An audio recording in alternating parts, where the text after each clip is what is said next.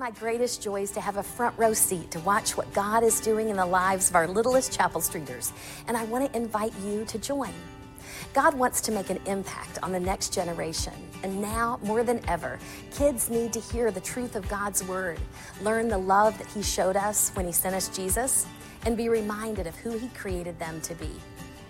You know, I think sometimes we might assume that someone else will fill that need, or it's not me they're looking for. But let me assure you, if your heart is willing, we have a spot that's just right for you. We want you to be aware of our most critical needs as we move to having full kids ministry at 3 services at our Kesslinger campus. Adults are needed in the nursery, in the preschool and elementary classrooms, and there are roles for helpers and teachers and small group leaders. One-on-one buddies are needed for our Masterpiece kids and students. This ministry is making a giant impact in our community, and new families are joining every week when they learn that Chapel Street has a place for them. Then, after a really special VBS week at our North Aurora campus, we're launching Adventure Club there on Tuesday nights. We believe that this will be another avenue that God will use for impacting that neighborhood. So if you have a couple of hours available on Tuesday evenings, helping in crafts or game time or leading a small group, we could really use your help. Every week I hear stories from our volunteers telling us what a blessing it is to serve Chapel Street Kids and Masterpiece Ministries. So we'd love for you to say yes to this invitation. And there's a kiosk right outside in the lobby. Folks there that will help you find a spot that works for you.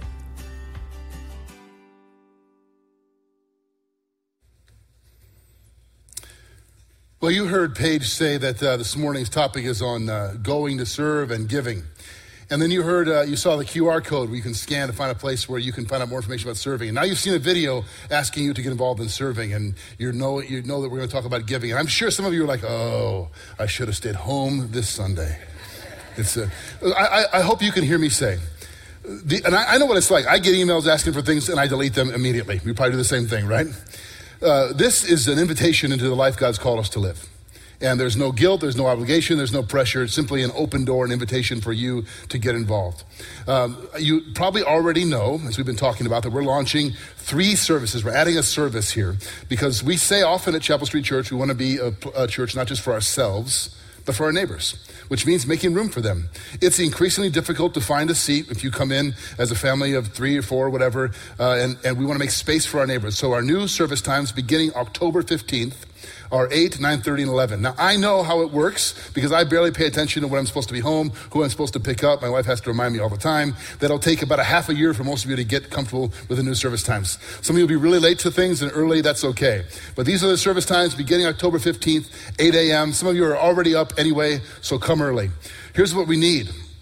We need a lot of you who are regular, who call this your church home. You feel like this is the place where God's planted you and you will be part of the mission of God here, to choose the early or the late service, to make space for the most convenient hour, the middle hour, for our guests and visitors. And if you can, please pray about serving on that middle hour. It will make a huge difference. We need to do this together as a church. So anyway, that's the information. We'll be saying it until, by the time we're sick of saying it, you'll just be beginning to hear it. Right? That's how it usually works. So pay attention, 8, 9:30, and 11 a.m., beginning October 15th, making space for our neighbors as they come to worship God together. Let's pray before we come to God's word. Father, we pause now and acknowledge that you are the giver of all good gifts. Everything we have is a gift of your grace. Nothing is ours by right or because we deserve it, but you pour out your grace on our lives through Jesus. We forget that. We think it's all about us. And so thank you as we worship you, you remind us, and now through your word. The greatest gift, of course, is your son, Jesus, in whom we have life and hope of eternity. So speak to us, Jesus, who is the living word. Through your word, we pray in your name. Amen. Many years ago, this is over a decade ago, it was late in the afternoon and I was working in my office and there was somebody came to our church door and I was one of the only pastors still in the office at the time. This guy was asking for help. And you could tell just by looking, he was in a desperate situation. He was clearly hurting. He said he'd heard that a church like ours would help him, that we would help people like him. And this is before we had our Shepherd's Heart new facility at our South Street campus. This is when it was in a different location and a smaller operation. And Aaron Wise, who runs it, wasn't there at the time. And I had strict instructions what not to do, but I didn't really listen to those. And so anyway, he asked for help. And I knew where Aaron kept the Meyer cards. Some individuals from our church would often drop off, remember this, Aaron? Shoe boxes of Meyer cards, $25 each, to give out to people in need. And I knew where she kept them. So I looked in the drawer, and there were 4 left. And so I gave them to him. And he was stunned. $100 to Meyer. He thanked me profusely. He said he's been living out of his car with his girlfriend, and he would pay it back. He would definitely pay back the kindness. I said, you don't have to. Why don't you come back on Monday? We'll help you further. Never saw him again. And I never thought about it really, quite frankly, after that. 5 years later, roughly, I get an envelope in the mail, a big, thick manila envelope. Inside was a handwritten note from that guy saying that he has a job in construction. He was married. He's living in a different state. They're part of a church family. And inside rubber banded were 20 $25 Meyer cards. And he said, I think about that day at your church every day. I hadn't thought about it once since that day. He said, I was on the verge of giving up on my faith, on God, on life. God used that to turn me around, he said. And I thought about that many times since. Catch that. Simple act of generosity that I wasn't really thinking about and didn't think about since, but afterwards, the power of a single act of compassion, of service, of generosity. We don't often get to see or hear the results of those things. But I would just suggest to you as we go through this, no act of compassion or service or generosity done in the name of Jesus is ever wasted, whether you see the results or hear about them or not. God used that moment to redirect his life. And I think about those who would drop off those Meyer cards in our church, not knowing what it would do, who would be blessed. Today we wrap up our series called Pathway to Purpose, looking at the life God has called us to, not what God wants from us, but what God wants for us. It's an important distinction.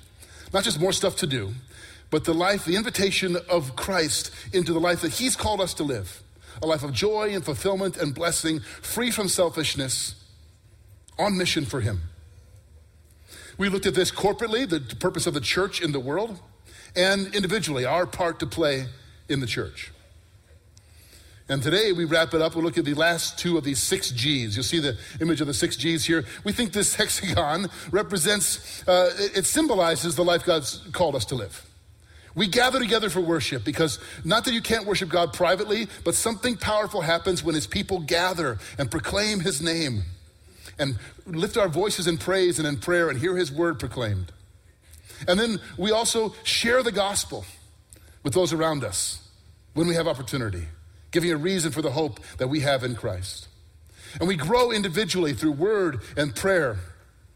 And we connect in groups for encouragement and accountability. We can't walk alone. And today we come to the last 2, go and give. Here are the statements for each of these. As followers of Jesus, we understand that God has work for us to do. And we believe that he has called us to go and serve our church, our community, our neighbors, and our world. To follow Jesus, you don't do that passively. There's action involved for the good of others. And then to give. As followers of Jesus, we believe that God is an incredibly generous God, and we understand that when we give generously, it reflects his heart. It makes an impact in this world, and it is good for our souls. Years ago, we preached a series called Generosity, and the tagline was, some of you will remember this, freedom from smallness of heart. I love that definition. Generosity lies at the heart of everything God has done and is doing in the world. For God so loved the world that he gave. He gave. What did he give? His only son. That whoever believes in him should have life. He gives an invitation to life through his son Jesus. In Mark 10:45, Jesus puts it this way. For even the Son of Man did not come to be served, but to serve, and to give his life as a ransom for many. He did not come to be served, but to serve and to give his life as a ransom for many. At the heart of Jesus' mission in the world is service and generosity. I came to serve, not to be served. All the pagan gods, the Roman gods, the Greek gods of the time, it was humanity serves divinity. But Jesus says, I came to serve. Divinity serving humanity. A complete reversal. And to give his very self. So if we are going to follow him, how would we think we get a pass on this?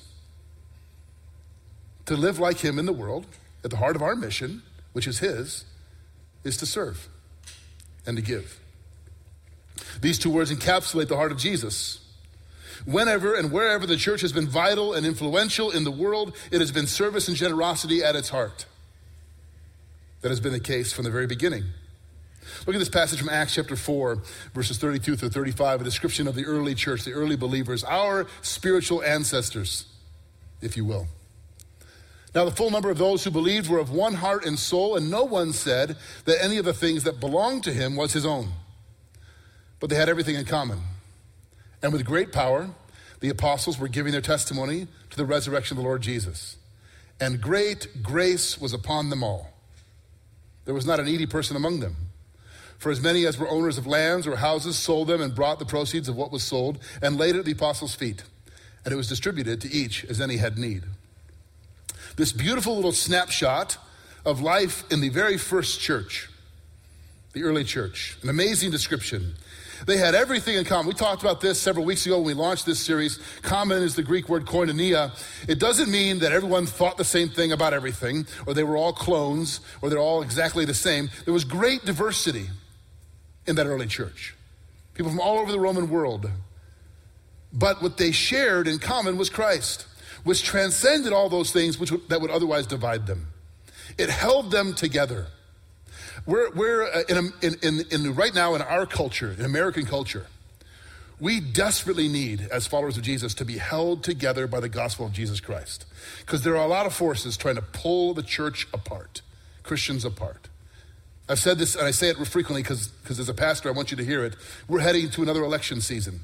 I don't know if you're aware of that. Maybe you've had your head in the sand, you live in a snow cave or something, right? And you better believe there are going to be forces twisting and turning and pulling on us. What will hold us together? What holds us together?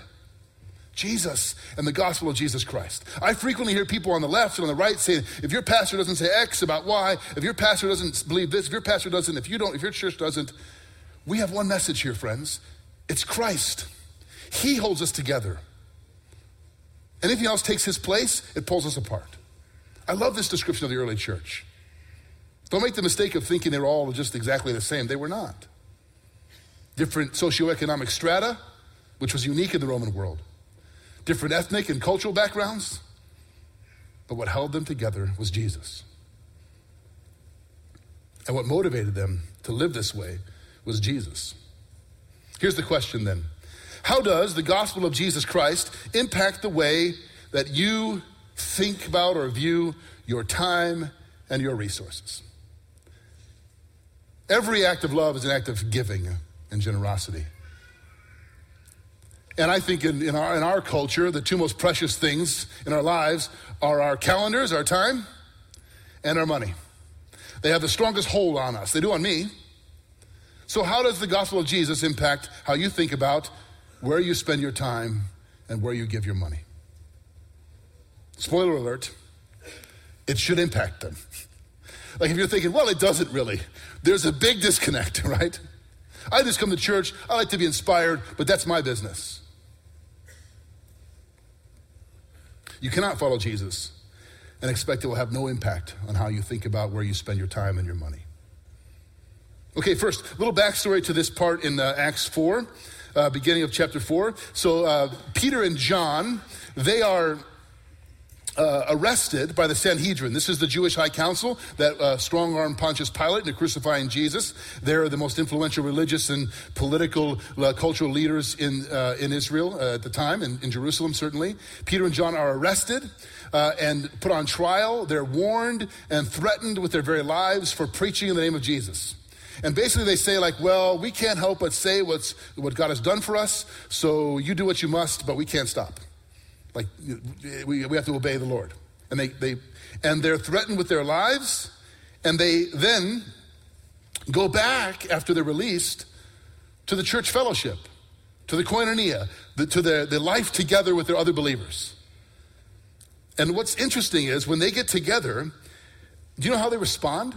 Think about that for just a minute. Let's imagine for a minute that Pastor Brian and I are arrested for preaching the gospel. Seems unthinkable in American culture, but it's been the case at times in world history. And we come back to a church meeting, and we report back that we were threatened. We have to, if we don't shut these things down, right? What would be the response of the church? We'd like to think, no way, not us. We demand our rights, whatever. I don't know. But look at how the church responds. It won't be on the screen. I'm going to read it for you in Acts chapter 4, which I think is it's really instructive for us. When they were released, they went to their friends and reported what the chief priests and the elders said to them. When they heard it, they lifted their voices together to God and said, Sovereign Lord, who made the heaven and the earth and the sea and everything in them, who through the mouth of our father David, your servant, said by the Holy Spirit, why do the Gentiles rage and the peoples plot in vain? The kings of the earth set themselves, and the rulers were gathered together against the Lord and his anointed. And they go on, and then listen to how it finishes. And this is their praying. And now, Lord, look upon their threats and grant to your servants to continue to speak your word with all boldness, while you stretch out your hand to heal, and signs and wonders are performed through the name of your servant Jesus. What do? When threatened, they watch their master, their rabbi, their teacher, their Lord die at the hands of this council who threatened them. And they go back to them and they say, look, and what's their response? Prayer, praise, worship. And what do they pray for? They don't pray for security. They don't pray that God would tear the Romans down. They don't pray for a protest. They pray for more boldness, more faith, more courage. That humbles me and convicts me.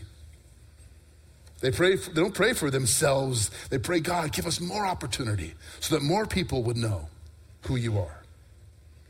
And after they pray, the text says the place where they were was shaken, trembled. The presence of the Lord, tangibly, physically, spiritually felt. Maybe the simple point of that is when God's presence comes in power, things shake. And the result of this powerful spiritual shaking is an explosion of grace and service and generosity and proclamation. All the G's we've been talking about. Look at verse 33, Acts 4:33. And now, with great power, the apostles were giving their testimony to the resurrection of Lord Jesus. And say this last line with me. And great grace was upon them all. This phrase, great grace, in Greek, mega charis. Literally, mega grace. I love that. And great grace, mega charis was on them all. Grace, the favor of God, the smile of the Almighty on the people of God. Motivating them, filling them, empowering them. So think about it. They preach about Jesus. They're threatened by earthly authorities. They pray for more boldness. God shakes that place, and great grace is on them to live out their mission in the world. To serve and to give and to share. When you experience the mega grace of Jesus, it changes you. It changes you at the very core. It changes how you think about your time and your money. Those things closest to the core of who you are. You go from, and I'm in process just like you, from this is mine, I own it, I earned it, I deserve it, and I need it, to all I have is his. It's a gift of his grace. It's not mine. And I'm given it for a purpose to bless others. What changes someone from that to that? Mega grace. In verse 32, we read that nobody said any of the things that belonged to him was his own, but they had everything in common. Now, it's not that they didn't have possessions. Nobody said the things that belonged to him. They had stuff, but they didn't think of it as just mine. How many of you had to teach your children the word mine when they were growing up? What was that? Was it Finding Nemo? The seagulls, mine, mine, mine, mine. Remember that? That's just in my head, right? We don't need help learning how to be selfish. We sort of come into the world thinking that way. Mine. I remember my youngest son, Ben, right? So I would offer my kids candy sometimes, and like Noah he's the oldest, and the oldest son, he'd slowly take whatever he wanted, not worried about anybody taking from him. My daughter Hannah, well, she's the favorite, middle child, and the only daughter, so she gets what she wants, you know. But Ben being the youngest, like he would like look around, who's coming, just grab it and run, right? Mine. Protect yours. It's in us. So this is not some sort of like a biblical case for socialism. Socialism says what's yours is mine. But koinonia, grace, says what's mine is yours. There's a very big difference. This radical generosity and compassion was the credibility for their witness. Their generous lives of compassion and service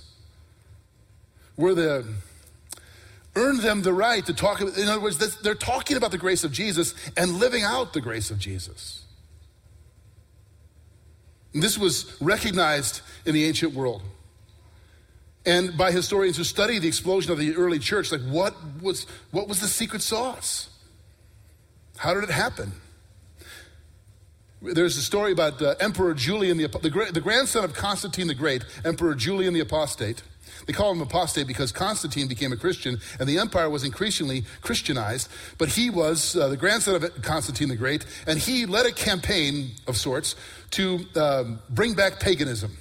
He was not a Christian. And he was observing that the Christians were growing despite his efforts. And it annoyed him to no end. And we have a portion of a letter, a missal he wrote to a pagan priest, basically saying, if we want to succeed in this project of reinstituting paganism and the Greco-Roman gods, then we have to behave more like the Christians. Here's a portion of that letter. We ought then to share our money with all people, but more generously with the good and with the helpless and poor, so as to suffice for their need. And I will assert, even though it be paradoxical to say so, that it would be a pious act to share our clothes and food, even with the wicked. For it is to the humanity in a person that we give, not to their moral character.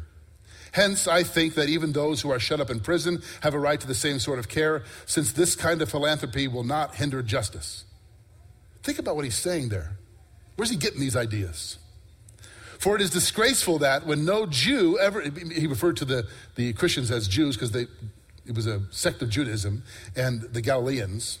When no Jew ever has to beg, and the impious Galileans support not only their own poor, but ours as well. All men see our people lack aid from us. Essentially, he's saying, look, if you want to win people's affections and a right for your message of paganism, you got to behave like the Christians. Because they're taking care of not only their poor, but ours as well. I think this is fascinating. Let's live like the Christians. Where's he getting these ideas? Why are people listening to these strange Christians? Because of the way they live. Their lives of service and compassion and generosity. Because they go and they give.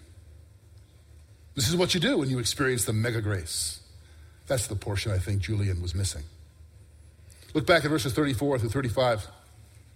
There was not a needy person among them, for as many were owners of lands or houses, sold them and brought the proceeds of what was sold and laid at the apostles' feet, and it was distributed to each as any had need.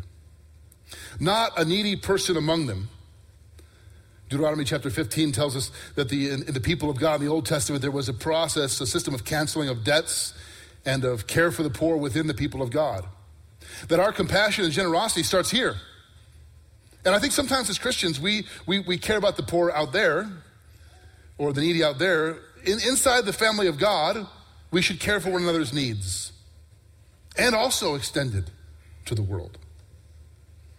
In the community, we see that there are wealthy people selling possessions and giving it to the apostles. So they're not arbitrarily deciding who gets what. They're bringing it to the leaders of the first church and asking for a system of distribution to care for the needs of the poor. And there are people in need, relatively poor, receiving financial help. Rich and poor together in community, koinonia. Scott Sauls says this, he writes this, Christianity always flourishes most as a life-giving minority, not as a powerful majority. It is through subversive countercultural acts of love, justice, and service for the common good that Christianity has always gained the most ground. I want you to hear that again. Christianity flourishes most as a life-giving minority, not as a powerful majority. There's a lot of talk in American culture today about the loss of religious freedoms and our rights. And I would be the first to acknowledge that there are concerning trends in the culture. But don't forget, our history as the people of God in the world is not as a powerful majority, but a life-giving minority. We should not fear it. It's where we come from. Gracious, compassionate, gospel-proclaiming, fearless in our service and love, often from the margins, that wins people, that makes the biggest impact. And these early Christians were simply responding to the great grace in their lives. This is always the best motivation for giving and for generosity. Barna Research did a study of the state of giving in America for charitable giving in general, but specifically Christian giving, but it looks at just generosity across the spectrum. And there are lots of things to make you feel less optimistic, but a couple of really, I think, hopeful statistics from this study, which in 2021 I read in its entirety. We'll see them here. Reasons U.S. adults give. Why do you choose to give? I don't know if you can see this or read this from where you are, but on the far left is I give because of who I am. The other reasons, because of the ministry asking, because somebody asked me. Because I give because of why I'm asked. It sounded good to me, the reason. I give because of the person, my relationship with the person asking. I give because of how I'm asked. All of these are about the asking. On the left column, which by far and away is the greatest motivator, is because of who I am. That's a hopeful sign. I give because I've been changed. This is who I am. I serve a generous God, and He's changed me. I want to live a generous life. Nothing is stronger than that motivation. In the next slide, 54% give because they've received generosity. They've been the recipient of someone else's, like the story I opened with. Somebody was generous, extravagantly, radically generous to them. They were on the receiving end, and it changed them. And they want to be the same for someone else. These are gospel motivations. We've received the extraordinary generosity of Jesus, His mega grace. We want to be like Him. The Apostle Paul makes this same point in his second letter to the Corinthian church. We'll look at this passage, 2 Corinthians 9, verses 6 through 11. This deserves a whole host of sermons, but we'll cover it briefly. The point is this. That's helpful, isn't it? Sometimes you ever read the Bible and think, well, what's the point? Well, he's telling you, the point is this. Whoever sows sparingly will also reap sparingly. Whoever sows bountifully will also reap bountifully. Each one must give as he has decided in his heart, not reluctantly or under compulsion, for God loves a cheerful giver. And God is able to make all grace abound to you, so that having all sufficiency in all things and at all times, you may abound in every good work. As it is written, He has distributed freely. He has given to the poor. His righteousness endures forever.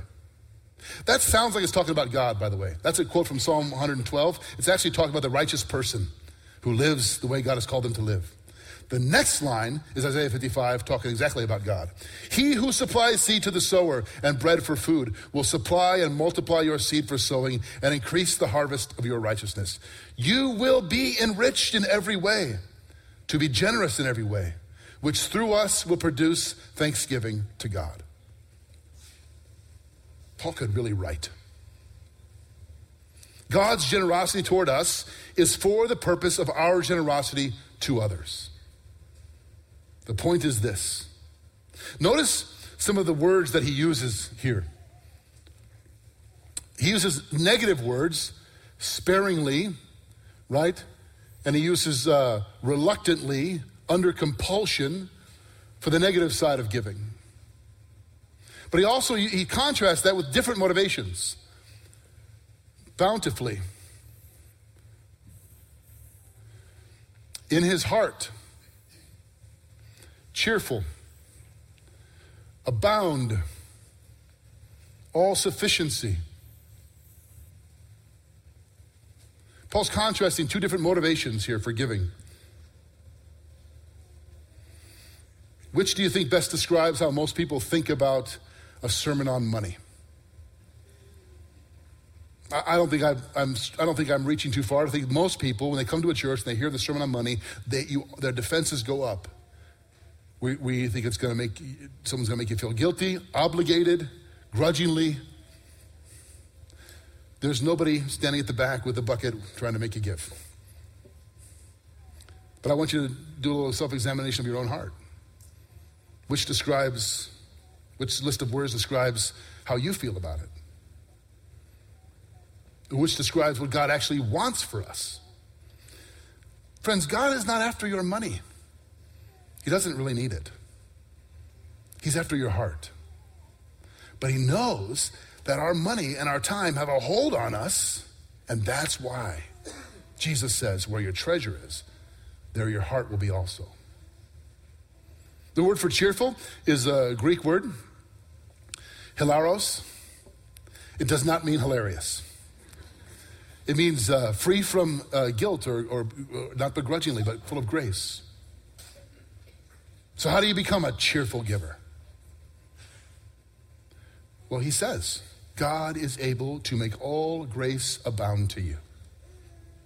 Having all sufficiency, he will multiply and increase the harvest of your righteousness. Sadly, some preachers have tried to sort of twist this, I think, into a false meaning. That if we give to God, then he gives to us extra. Like I give, usually to some online ministry, right? And then I receive. And God will bless me with a miracle, with more money. But that is not the motivation order that the New Testament authors talk about. Which doesn't mean there aren't benefits for generosity. There's always blessing in serving others and in giving. A great book I read last year called The Paradox of Generosity. Here's a quote from that book. A variety of kinds of practices of generosity are positively and significantly associated with 5 important good life outcomes. Giving money, volunteering, being relationally generous, being a generous neighbor and friend, and personally valuing the importance of being a generous person are all significantly positively correlated with greater personal happiness, physical health, a stronger sense of purpose in life, avoidance of depression, and a greater interest in personal growth.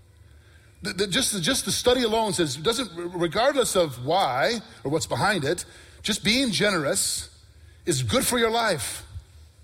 So there are blessings in being a generous person, but the point that Paul is making here is you don't give so that you get a better life. That's the wrong way to think about it. Maybe this little drawing, if we go to this next screen, will help us. Paul, essentially it works like this in the New Testament. God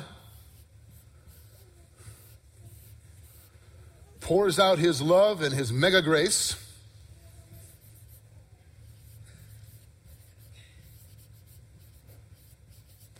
into us, our hearts, so that we could be generous to others. And who are these others? And when you're generous to them, and they're connecting it back to God, this cycle repeats itself, you see? They say, oh, God's poured his grace into my life through this person. I want to do the same. Paul is saying you'll be enriched in every way, to be generous on every occasion. This is what he's after. Now, I know for some of you, you're thinking, look, we're just barely making ends meet. This is not talking about the percentage or the amount or the money. It's talking about the posture of our hearts. What have you received from God? Maybe I'm going to flip it around. What have you not received from God in Christ? What is yours that did not come from the grace of the Lord Jesus?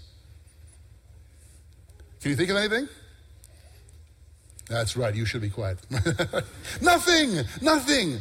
If you trace it back, all is grace, all is gift. All is being poured out into us. We are among the most blessed people on the planet in this culture.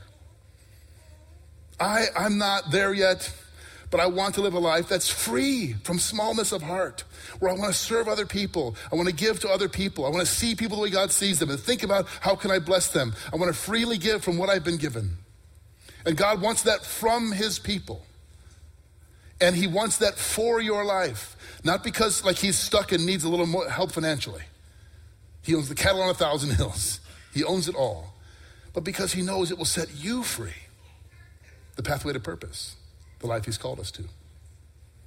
So we're going to give you just a moment here as we, before we close in this last song.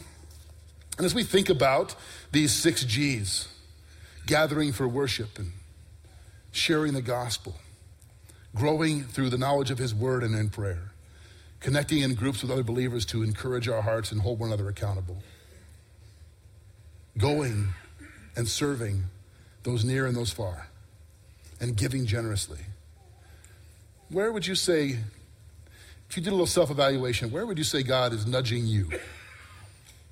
Which of those 6 would you say, I think this is where I most need to pay attention? Of course, all of us need all of them all the time, myself included. But this is the life God's called us to live. Let's bow together. Lord Jesus, we thank you for the story of our spiritual ancestors, these first Christians. And we, like them, have experienced the great grace of your love and mercy and forgiveness. As Paul says in Romans 5, you have poured out your love into our hearts, so that it might spill over out of us onto one another and into the world. Lord, none of us have it all together or have our life perfectly in order, but you consistently invite us into a deeper relationship with you. We thank you for your grace. Help us, by your grace, to live like you in the world. We pray this in your name. Amen. Before the benediction and you're dismissed this morning, if you're here and you'd like someone to pray for you or pray with you for any reason, there are always members of our prayer team right out back in that glass room, the prayer room, who will meet with you and encourage you through prayer. Now, brothers and sisters, may you go filled with the grace, the mega grace, Lord Jesus Christ, that you would be enriched in every way, to be generous on every occasion, and through it, thanksgiving to God. Amen. And go in peace.